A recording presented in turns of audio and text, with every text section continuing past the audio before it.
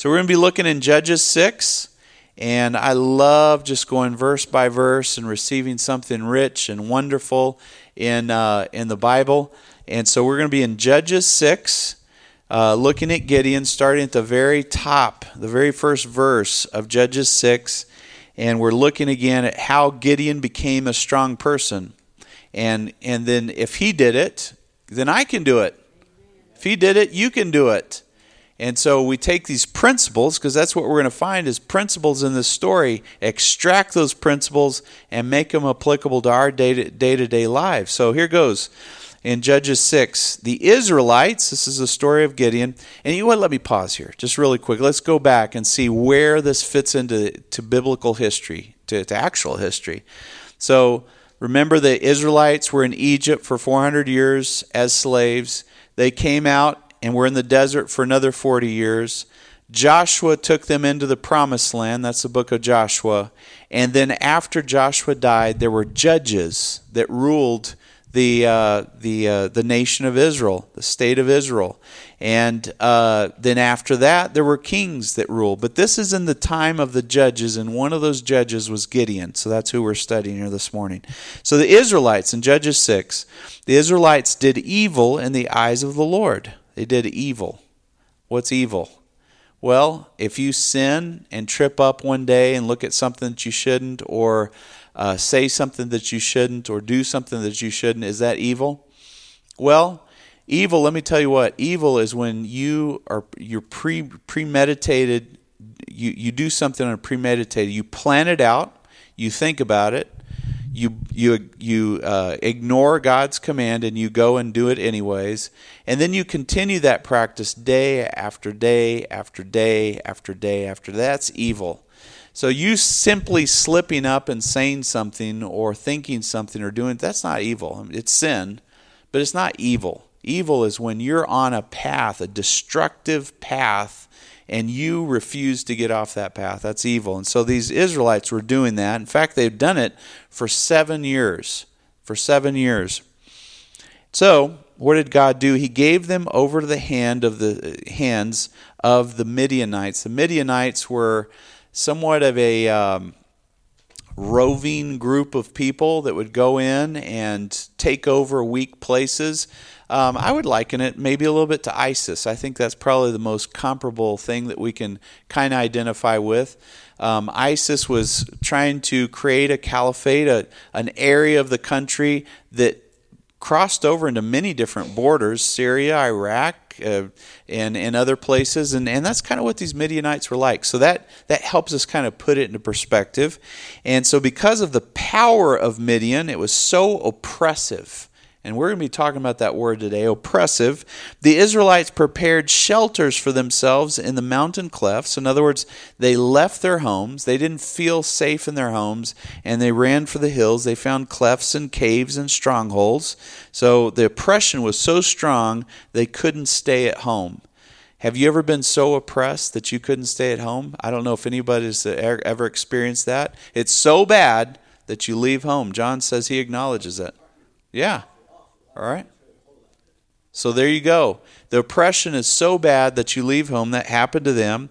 Wherever the Israelites planted their crops, the Midianites, the Amalekites, another group, and other eastern peoples invaded the country. So every time they tried to plant something that they needed to harvest, they would get invaded. They camped on the land, these Midianites and Amalekites. They camped on the land. So can you imagine a beautiful field? You're trying to grow wheat, or you're trying to grow cotton, or you're trying to grow, maybe it's a vineyard, you're trying to grow grapes. And what would happen? They'd come and camp on top of the crop, completely destroying it. You talk about aggravating. You talk about irritating. That's what it was like. They would ruin the crops all the way to Gaza. That was a part of Palestine, and did not spare, listen to this, they did not spare a living thing in Israel, neither sheep, nor cattle, nor donkeys, and implicit into this, neither crops either. They would destroy everything. The enemy comes to steal, kill, and destroy in your life. What you're trying to grow, the enemy wants to camp on it and completely ruin it. They came up with their livestock and their tents like swarms of locusts. It was impossible to count them or their camels. They invaded the land to ravage it. So they didn't come to steal.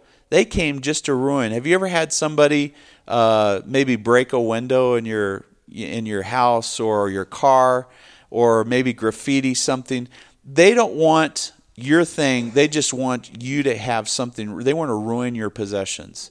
There's nothing really more offensive than that, I think. It's like, I can't have it, so you're not going to have it either. That's what would happen to these people. Everything was ruined. In verse 6, Midian so impoverished the Israelites that they finally did something about it. They cried out to the Lord for help after 7 years. And I want to ask you this morning, how long is it going to take for you to cry out to the Lord? I'm not saying, ask God, why have you let this happen to me? I'm not saying, that's not crying out to the Lord. Crying out to the Lord is saying, God, I need your help because I don't know how to do this anymore. I can't handle this anymore. I cry out to you. And in the Bible, over and over and over again, it makes it very clear that when you call out to God, God answers you. Over and over and over and over again. God is waiting for you to call out to Him. He's waiting for you to call out. It proves that you trust Him. It proves that you have faith. It proves that you have at least a glimmer of hope in Him because you're calling out to Him. But let's go back and try to make this scenario applicable to our lives, okay? Every time, this would be you maybe, every time you're getting over a sickness, it comes back again. That would be the same feel of this oppression. You're sick, you feel like you're getting better, and then boom, you get knocked back down again, either with another sickness or the same sickness, and you can't seem to kick the problem, the physical problem that you have. This would be you in this story. Or every time you do something right, things fall apart for you.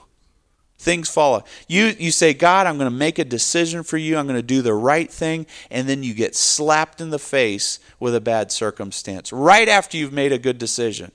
All right, that might apply to your life so that you can read this story for yourself. Or maybe it's you finally feel like you're getting your finances in order and you're finally disciplined and you're spending wisely, and boom, you get hit with a major expense that you didn't see coming, and your finances fall back into shambles again.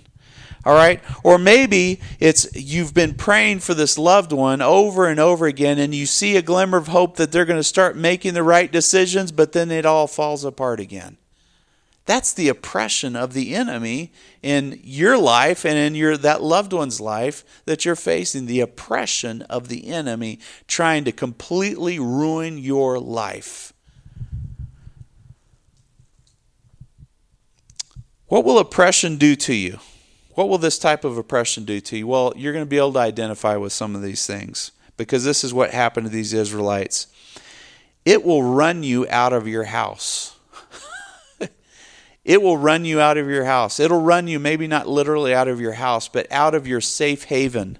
That place where you can always go to when things are going bad. You can go there and feel safe. Oppression will even take that away from you. All right?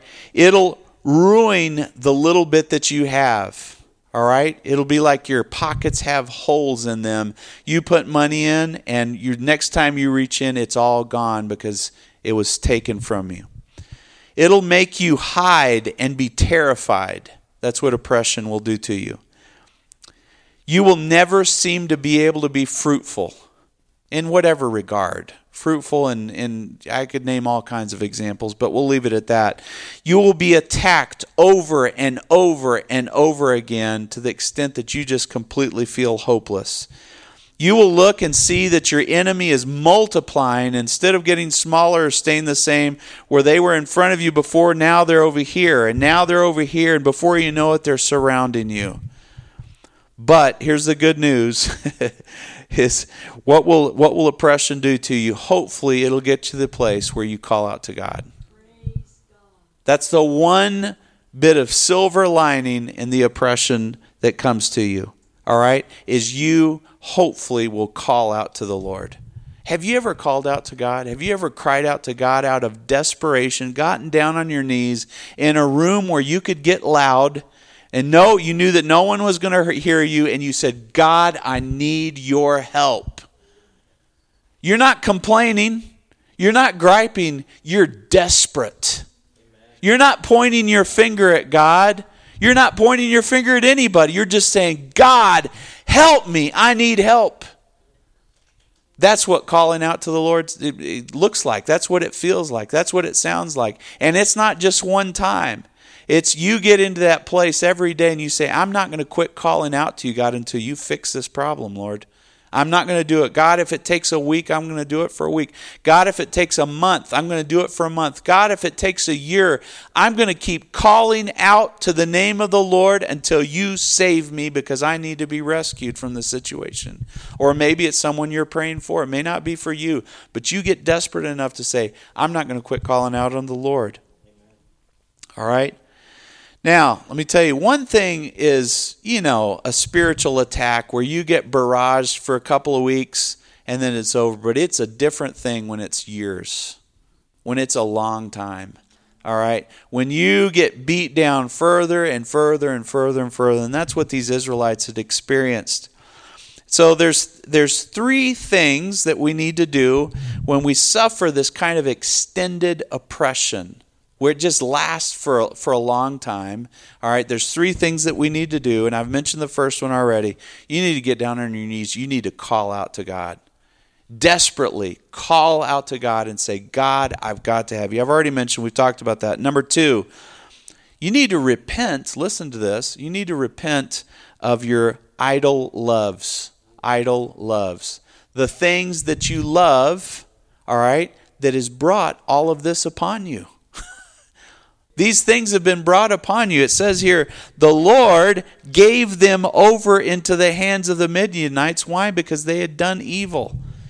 Now let me tell you what, I'm not here for us to feel condemned about ourselves, but we do need to have our eyes open to the things that we might be loving that are replacing God's love in our lives. Materialism is not going to get us anywhere. Fame is not going to get us anywhere. The external adornment or the way that we look, if we're beautiful or handsome, isn't going to get us anywhere. Put all of that aside and say, God, I want to love you. Amen. I don't want to love my career. I don't want to love my education. I don't want to love my credentials. I want to love you, God. Put your idols away. I'll never forget this insight that came to me. When Moses approached that burning bush, God told him, take your sandals off. And you know what his sandals represented? All his credentials, all the things, either good or bad, that he's done. And God said, take it all off and come to me as you are. Come to me as you are. So repent of your idol loves. And then finally, those are the two things you do. The third thing God does, and listen to this, he provides supernatural deliverance. Three things that need to happen in extended oppression is you call out to God, you repent, and God delivers you. That's it right there. Is it going to take 7 years? I don't know. But you know what? You and I, we've got to hang in there calling out to God until he does his part. But repentance is going to get us get us there a lot quicker, because we're turning away from the things that may have gotten us into this to begin with. But another observation I just want to share with you.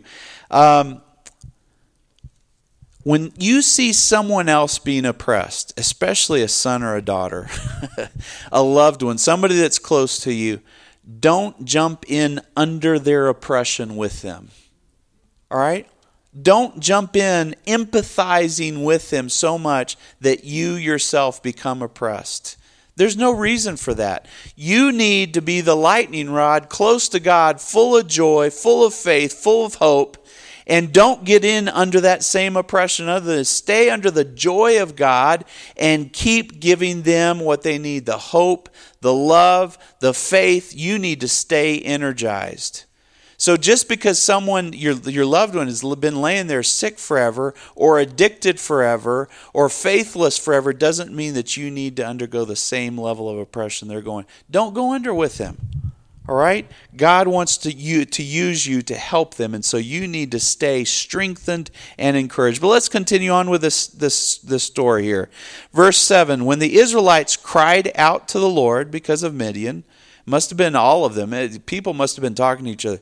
Guys, God's got to help us. And people started calling out to God. God sent them a prophet. What's a prophet? Well, we're going to talk about that in a second. This prophet said, this is what the Lord God, the God of Israel says. That's what a prophet is. A prophet hears from God and speaks God's word. In some respect, all Christians should be prophets. In all respects. Why? Because every Christian should be able to hear God's voice, and every Christian should be able to speak the word of God. So in some respects, now we may not have the gift of prophecy per se, but we should be mouthpieces of God in this world. Mouthpieces of God. And that's what this prophet said. He said, this is what the Lord says, and he said it. I brought you out of Egypt, out of the land of slavery. You think this oppression, 7-year oppression, was bad? God brought you out of 400 years of oppression. All right? He brought you, I rescued you, says the Lord. I rescued you from the hand of the Egyptians, and I delivered you from the hand of your oppressors. I drove them out before you and gave you their land. Now he's talking about the Canaanites. I said to you, I am the Lord your God. Listen to this. Do not worship the gods of the Amorites in whose land you live, but you have not listened to me.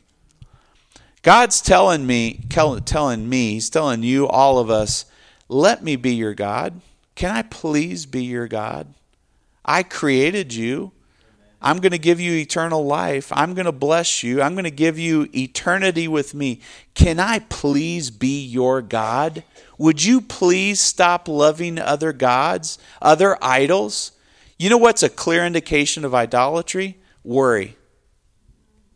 Clear indication. If I were a doctor and you were my patient and I said, are you worried? I could immediately diagnose you. There's idolatry in your life. Worry.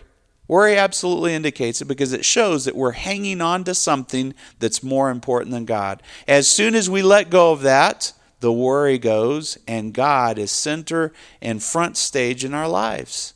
We have to let go of those things that we treasure so much. All right?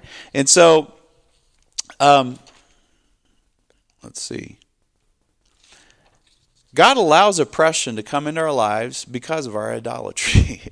And in small doses, this isn't always the case, but in small doses, in Hebrews 12:7, it says, endure hardship as God's discipline.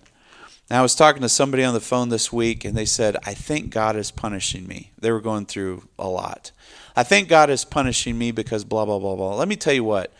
God isn't punishing us at this stage. He's only disciplining us. And there is a difference. There's a difference between discipline and punishment. Punishment has to do with it's the end, it's over, you're going to be punished, eternal punishment.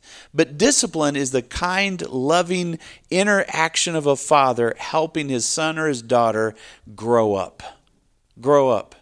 God wants you and me to grow up, and so he disciplines us. And the Bible says, hey, every time there's hardship in your life, go ahead and just let's call it discipline because I'm trying to teach you something.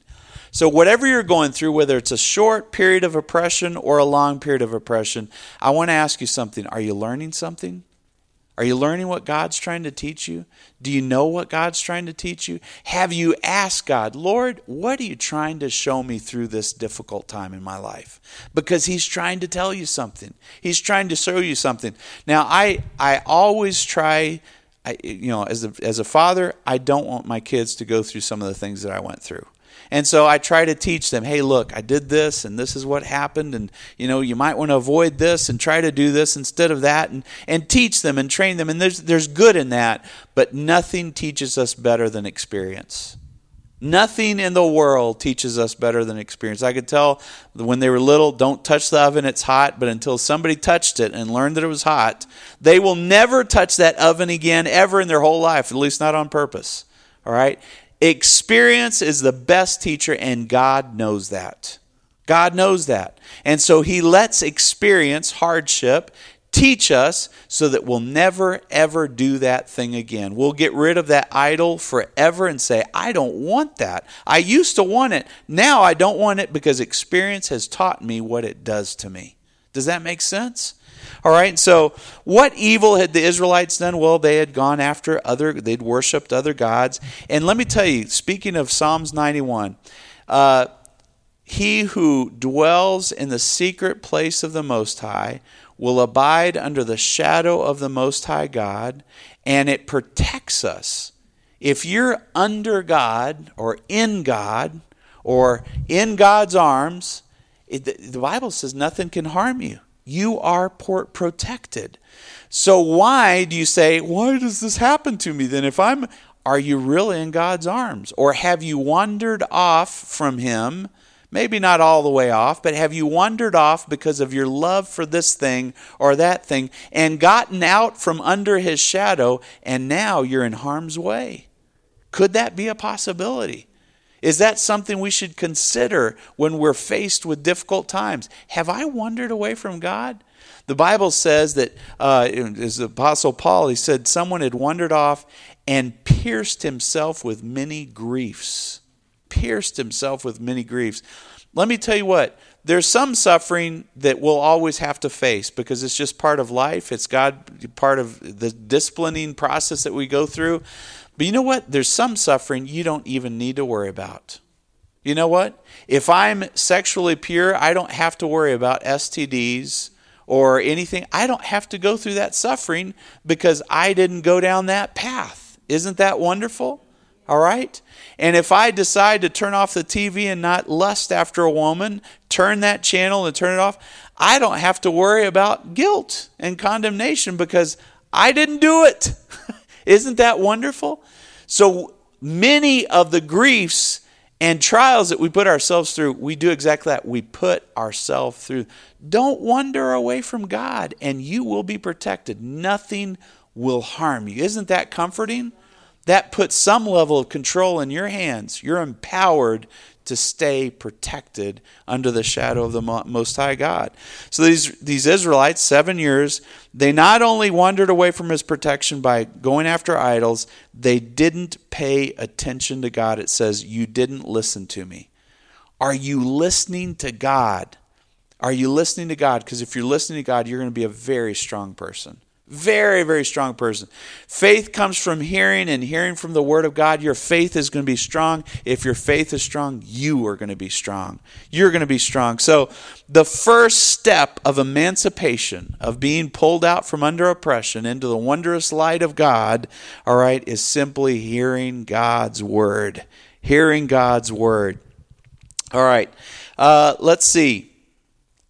Let's jump into Gideon here. I'm going to go ahead and keep on with this story in verse 11. I'm skipping a couple of things not because of time, but I think we're on a good course, so I don't want to get off on a tangent. Verse 11, the angel of the Lord, so this prophet comes, speaks to all of Israel, gives a message, but now we're into the story of Gideon himself. Verse 11, the angel of the Lord came and sat down under the oak in Ophrah, I believe I'm pronouncing that right, that belonged to Joash the Abiezrite, where his son Gideon was threshing wheat in a winepress to keep it from the Midianites. So a winepress, I think, was basically somewhat of a hole in the ground that they'd probably put some sort of concrete-like material in, and they poured the grapes in, and they crushed the grapes to make grape juice or wine. So it was in that hole in the ground that he was threshing wheat. Now, threshing wheat, I think, entails kind of throwing it up in the air, the wind catching the chaff or the chaff, and then the seed fall into the ground. That would have been really hard to do this in a wine press. You know, there's not a whole lot of room, and so he's probably kind of going like this, and it was very inconvenient to be doing it this way, but he was trying to keep it secret because of the oppression of these Midianites. So the angel of the Lord appears to Gideon, and he said, the angel says, "The Lord is with you, mighty warrior." Here's this guy, and he's trying to hide and do wheat, and he's called a mighty warrior. Again, question is, how did Gideon become strong? Here's a couple of first things. This encounter with God was the start of Gideon becoming a strong man of God. Not just a strong man, but a strong man of God. This encounter with God. Have you ever had an encounter with God? What is an encounter with God? An encounter with God is when you meet the Lord. You meet the Lord. You meet the Lord maybe when you're reading your Bible and a scripture pops out at you and you take hold of it. That's an encounter with God. An encounter with God is when we come up to these altars and we start praying, you start seeking God, and you come into the presence of God Almighty, and you have an encounter with God. You have a run-in with God, if you will. An encounter with God is whenever you're talking to another Christian and you start talking about the things of God. And the Bible says, where 2 or 3 are gathered together in my name, I'm there with them in their presence, in their midst. You have an encounter with God. Amen? So whether it's prayer, whether it's studying the Bible, whether it's interactions with other fellow Christians, you have an encounter with God. Let me tell you what, it's life-changing. It's life-changing, and it will make you a stronger person. So the question is then, how can I have this encounter with God? Well, I've mentioned you can read your Bible and come to church. You need to position yourself to have an encounter with God. You need to get in His way so that when He's walking by, you run into Him or He runs into you. That's what you need to do. Is that going to be happening if you come to church once a month? No, it's not going to happen. Not as likely. Now, God's sovereign. He'll run into you anyways, maybe. But if you want encounter after encounter after encounter with God, you need to position yourself to have that encounter. Be prepared. And so, let me mention, I've already kind of mentioned, I'm kind of rehashing this, but I will rehash this year after year because it's the secret to getting close to God. You and I, we need to get around godly people. Let me ask you, how much of your time was spent this week with godly people? I have a job, so I have to deal with ungodly people every day, all day long. But what am I doing to make sure that I'm having time with godly people? All right? If you're hanging out, if your best friend is a non-Christian, you're not positioning yourself to have an encounter with God. You just aren't. It's not. It's a lot less likely to happen. And I will say this, you need to kick some of those people off your bus. We talked about this energy bus concept, but you need to kick bad people off your bus. If they're not bringing you up and you're always the one bringing them up, kick them off your bus and don't let them back on until you see that their life has turned around. Let me tell you what, you're not going to change anybody's life. God's going to change their life. Amen? Now, we come into contact with ungodly folks, and praise God, I enjoy being a ministering to ungodly people, but they are not my best friends. They aren't my best friends. They are my friends. Jesus was a friend to sinners, but they're not my best friends. I'm going to surround myself with godly people who bring me up, and I can bring them up. Amen. That's for someone today. You need to read your Bible every day, but don't just read it most every day. Think about what you read throughout the day. Put it into practice throughout the day. That's the life-changing thing. Reading, thinking on it, and acting on it. And then, listen to this. Here's an interesting concept. Pray in God. Don't pray to God. Pray in God. And I'm really, really practicing this. I'm realizing, you know what? God is over me because I've come into the secret place of the Most High. I'm under the shadow of the Almighty God. I am praying in God according to His will. All right? For too long, I prayed to God as a distant entity or even as a close entity. But you know what? I'm in it. The Bible says I'm in Christ. So I need to start praying as if I'm in Christ and praying with God instead of praying to God. And then I need to ask myself every day, you know what? What one thing am I going to do today to make God happy? And that is going to be my priority. I've mentioned this on Wednesday nights. It wasn't until early part of the 20th century that priority began to be able to be called priorities, or the plural became into existence. Before, just in recent history, there's no such a word as priorities. There was only a word priority. You could only have one. That was it. God needs to be our priority, and there's no other priorities. Just God. Because when you put God first, everything else falls into place, falls into line. You put God first, everything falls into line. So every day I'm waking up and I'm saying, God, what can I do to get your attention today? I'm not trying to get anybody else's attention. And Lord, what can I do to make you happy today? Just tell me. And I'm going to do something to make you happy today. Let me tell you, you start living that way. You're going to be positioning yourself for an encounter with Jesus. And as a result, you will be a strong person. I'm going to stop there. This may end up going 3 Sundays for all I know. In fact, it probably will, because I'm not even halfway through the first half. So we're going to stop there, because I like stopping and thinking about this stuff. We need to ponder this stuff. We need to put this stuff into practice. It's going to make us stronger on the inside.